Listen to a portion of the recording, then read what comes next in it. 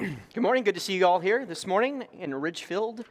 I'm Dustin Payne. If you came in a little late, I am the church planner for Go Church PDX in Portland. And I know what you're thinking. No, I'm not dressed as Steve Jobs for Halloween. This is how I normally dress. So I know it was on everyone's mind. This week I've been meditating on, where my life is right now. My wife and I, we've moved 2,000 miles from Houston, Texas, and as soon as I left, the Astros started losing, and it's just been really hard on me. But, sorry, I'm just got the jokes this morning, but I've been meditating on my life over the last really 2 weeks in prayer, and I don't know where you've been and what season of life you've had, but there are times, I feel, in our lives where we're asking God to deliver. We're asking God for a turning point. We're asking God to change something so that we might become something. We're asking God so much. And then He does it, and we forget about Him. And I was writing my wife and I, we've been praying for 3 years, actually. We knew we were moving here. For 3 years, we prayed every day. And I don't know if you've been to Houston, but they practically give houses away for free in Houston. Okay, so a lot of things had to change. So one of the prayer requests that my wife and I had for literally 3 years was, God, if you're going to make a way, you're going to provide a house. You're going to have to do that. Lord, if you're going to make a way, you're going to have, it cost us like $6,000 to move what little stuff we had, just to move ourselves up here. I'm like, Lord, you have to make a way. And I have this dry erase board on my wall in my kitchen, and we write our prayer requests there. And we have 4 categories. We have adoration, things we're praising God for, confession, thanksgiving, supplication. And we got to see everything that we've been praying for in supplication move to thanksgiving. Right? Isn't that amazing? Isn't God good like that? But we have to be paying attention to our good Father and who He is. And so this morning, that's exactly what we're going to be talking about, is our good Father and how we're His kids. It's Halloween today, and so you're going to see lots of kids. And so my one hope for you this week, or this day really, is that as every little kid comes to your door, you might remember something that was said today. And so with that, last week Mark concluded his teachings on Jesus' Sermon on the Mount with, it's one thing to hear the teachings of Jesus, and it's another thing to do them. If you remember that, it was this kind of pinnacle moment where we've moved away and off. And before we go to the next season of preaching, before we look into what God has for this church, we want to have this transitionary time. And if you were going to write anything down today, if you were going to take the notes, I figured I'd give you a break after last week with the fill in the blanks. So we just left all that blank for you to write whatever you want. You can draw some pictures, some smiley faces. Just you can take it easy today. Mark's not here. He won't know. But if you're going to write anything down, you can write this down. That status in God's kingdom comes through serving in God's kingdom. That status comes through serving. This phrase is contradictory in our brains and in our culture. American culture has a fundamental belief that we all kind of hold inside of us that shapes how we see our happiness. I have a photo here from Investopedia. According to Investopedia, consumerism is this idea that increasing the consumption of goods and services purchased in the market is always a desirable goal, which sounds about right, but then there's this last part, and that a person's well-being and happiness depend fundamentally on obtaining consumer goods and material possessions, which makes sense. Have you ever seen a sad person on a jet ski? No, this economic idea actually has a deep stranglehold on how we see the world. We don't even realize it sometimes, that we define happiness externally, not from who we are, but on what we have. If you think about it, everyone in here has had a moment in their life where they said, if I just had a little more, things would be better. That isn't the disposition of a child of God who has everything.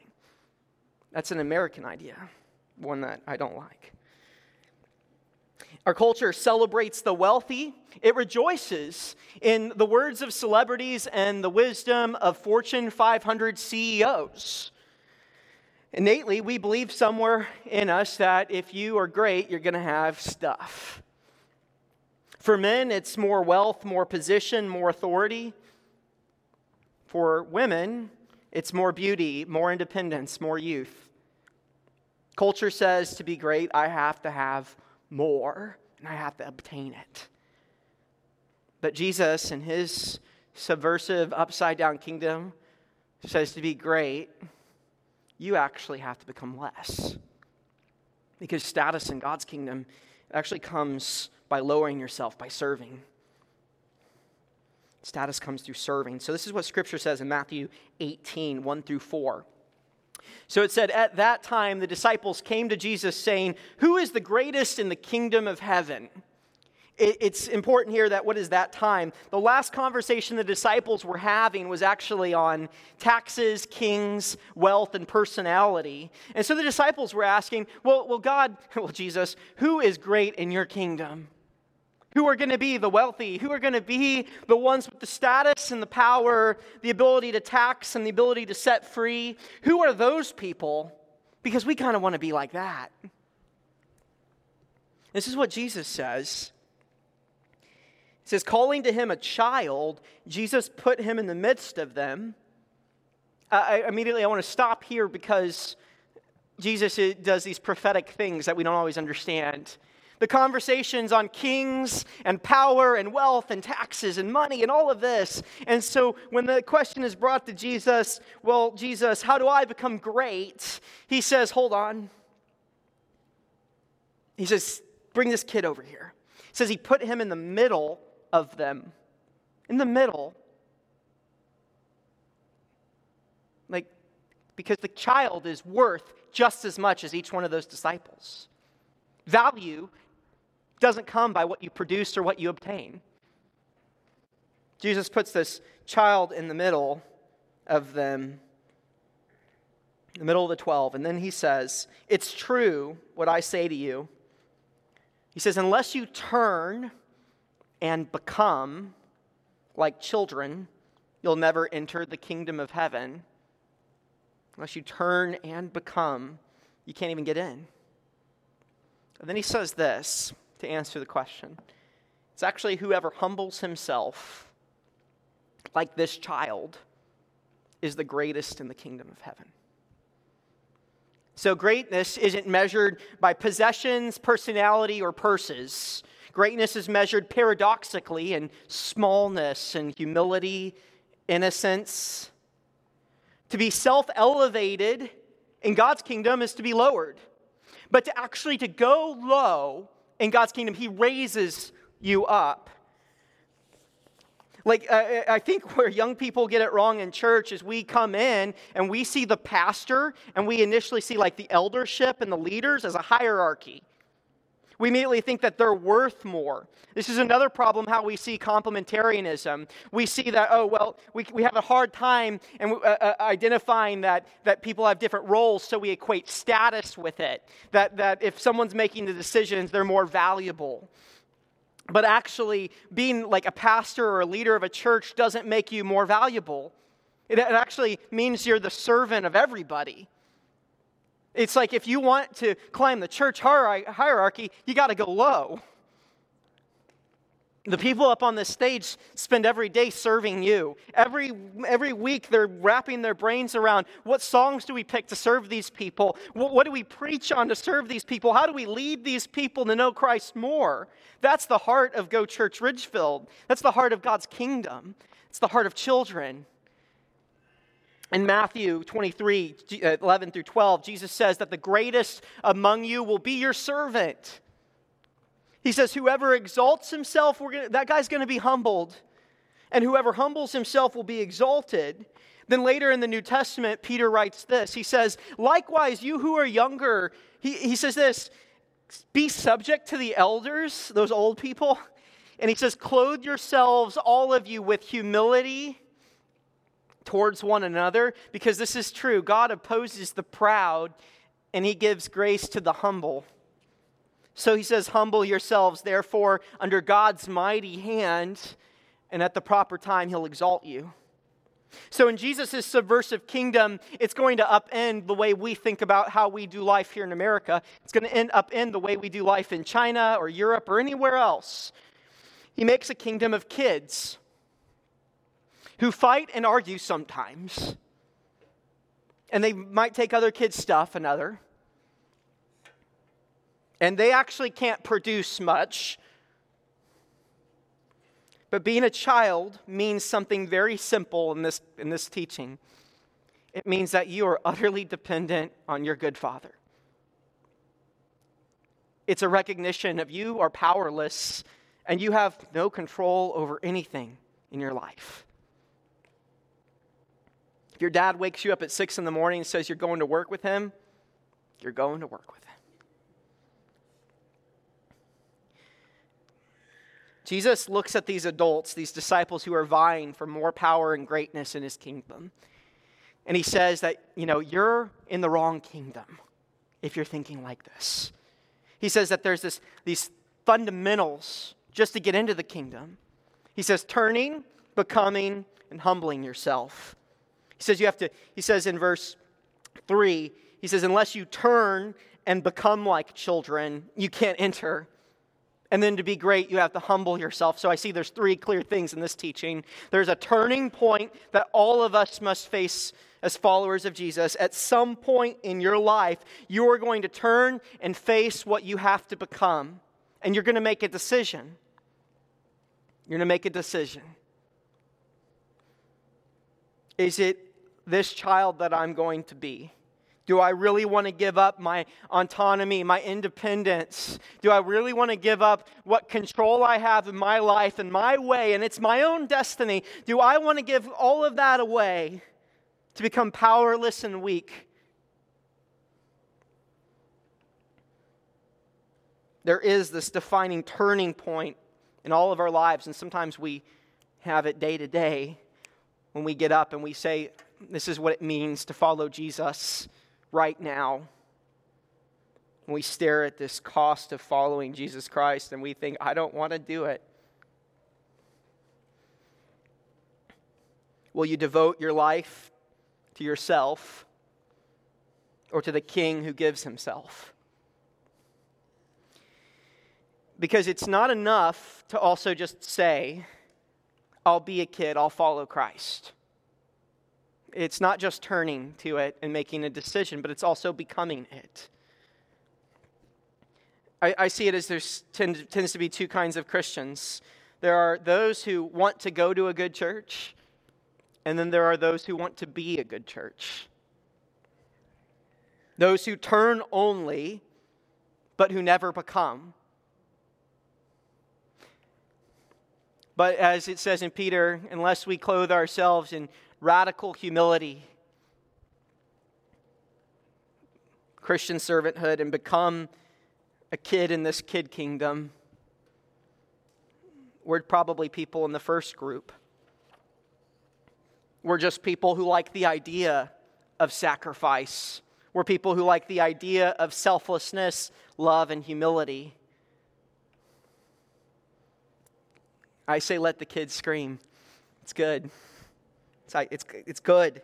There's a difference between liking the idea of Jesus and becoming the ideal Jesus. There's a difference between looking at what it means to be a disciple and being it.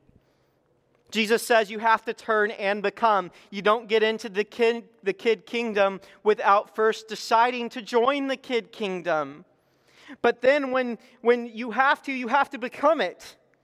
It means less of my wants, less of my needs. I have less power, I have less authority. I don't get to control anything. I have to leave it up to my good Father. And that's hard for a generation who doesn't believe God is good. There's a whole generation of people out in America whose parents went to church and they've seen all sorts of atrocities and they don't think our God is good. And so it's hard to give up who you are if you think that God doesn't love you. It's hard to follow and be a kid in a bad household. It's hard to become vulnerable and open if the God that we know isn't loving.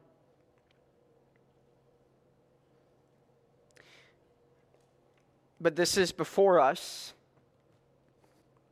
we have to turn and make a decision. We have to become.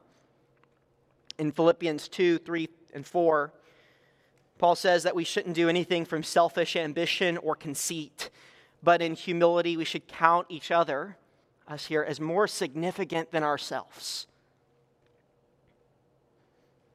Let each of you look not only to his own interests, but also to the interests of others. Everyone in this room is capable of this living. Everyone in this room can serve one another and count each other more significant than yourself. The body of Christ, when it's becoming like a child, is just powerful. Where the people are turning to one another and outdoing one another in honor, and everyone's serving themselves. If I'm focused on meeting your needs and you're focused meeting on all my needs, all our needs are always met.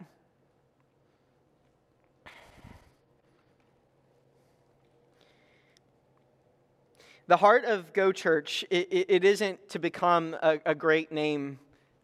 It isn't like we're trying to build like a mega church here that brings in all sorts of people. That's not the heart of it. It's actually to create a movement, a church that plants churches, a kid kingdom that spawns off kid kingdoms. And at Go Church PDX, when we go to Portland, that's the sort of church we want to plant. One that looks at what our culture believes about value and says, your value isn't going to be found there. It's not going to be found in your identity or what you can obtain. It isn't about getting more. It's about becoming less. It's living in this humility of Jesus Christ, this obedience that we experience the fullness of Christ. It's in Christ's humility that he loved us. For God to love us, he has to have humility. Does that make sense? It's in his humility that he loves us. It's in Christ's humility that he loves the Father, that he'd be obedient to the point of death, especially death on a cross. It was in Christ's humility that he serves you, because the truth is you can't serve someone without humility. You can help people from a place of arrogance and selfishness. I believe the world does this every day. There's a system we have in this country when we serve people that it makes us feel better about ourselves, like we're like in the power place and we're serving those people.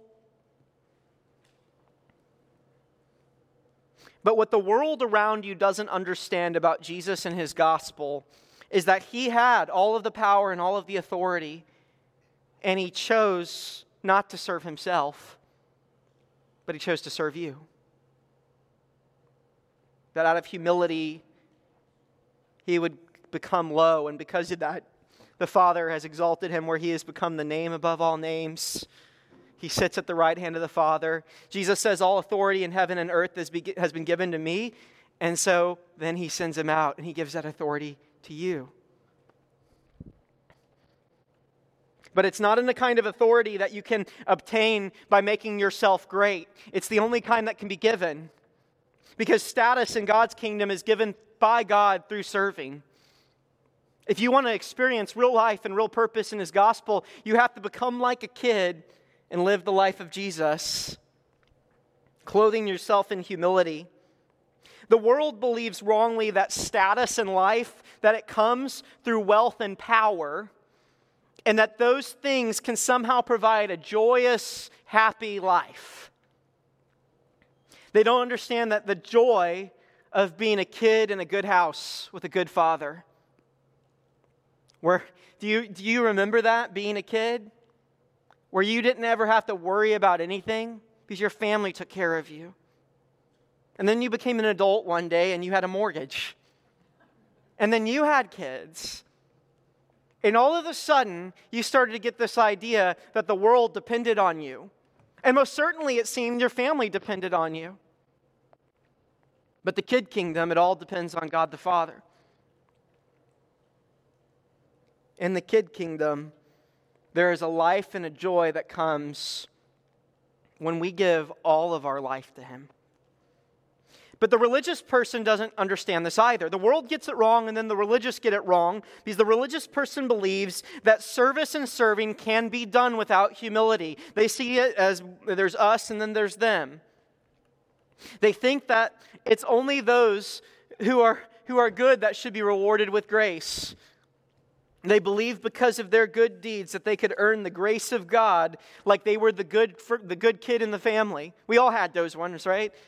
Lyra, are you my good kid? Sorry, you don't have to answer. Yes, it's a trick question. What do you do? But Christian servanthood requires a radical humility. One of a kid-like nature. Jesus says that anyone who tries to save their life will lose it. That's a promise. It's true. Jesus said it. And then he said, but whoever gives it because of the sake of the gospel in him will find it. Christian service, it requires this radical humility. It requires making others' needs more important than yourself. And I think we miss this when we call God our Father. We forget the implications, that means I'm his child. And we don't remember what that means anymore.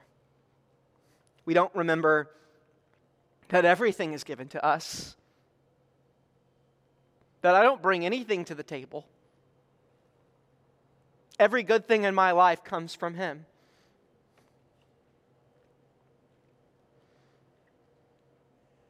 He's in control. I'm surrendered to his world. If you want to experience the kid's status, it requires you to serve and become humble. You're going to have to turn and make that decision. And then you're going to have to become it. Live it out. And then to be great, you'll have to go low. My prayer for you, Go Church, is to turn and choose that. I want to be part of a church that outdoes one another in honor by showing each other honor. A church of children who have given all of themselves to the Lord, for he is good. So my encouragement for you this Halloween is that when you get the kids that come to your door, give them a lot of candy. Recognize how trusting they are, that they would literally visit a stranger's door and trust a stranger's gift. That they believe that somehow they'll be safe. And I'm sure mom's driving a car somewhere around and she's got an eye out. But this is my heart for you, to become that, trusting in everything. And if the Lord says go, you go. So would you join me today in making our faith about Jesus Christ and about each other? Not about what I can obtain here, that I could get more spiritual, as if that was another good that would provide me happiness, but only that I would know the person of Jesus and celebrate his goodness with my fellow brothers and sisters of the child kingdom. So you can put down the fighting, the arguments, the status and the stuff, and just become a kid again today. So just join me in prayer. Oh, good Father God, well, man, you are so good to us, and we are sometimes so ungrateful. Lord, we ask when we need, and we don't think when we have. Lord, we think often wrongly that you are the cause of all of our pain and all of our trouble, but constantly you bless us in ways we don't even understand or know sometimes. Lord, would you move mightily in Go Church this week? Would you move mightily in her people, that they would experience your power and your presence, your provision, that they would put on clothes of humility, and become like children again in your kingdom, that we might celebrate how good you really are. Lord Jesus, help us choose you today. Help us choose, regardless the cost, to my independence and my self-worth. Help us choose you, Jesus. Lord, lead us into life everlasting. Amen.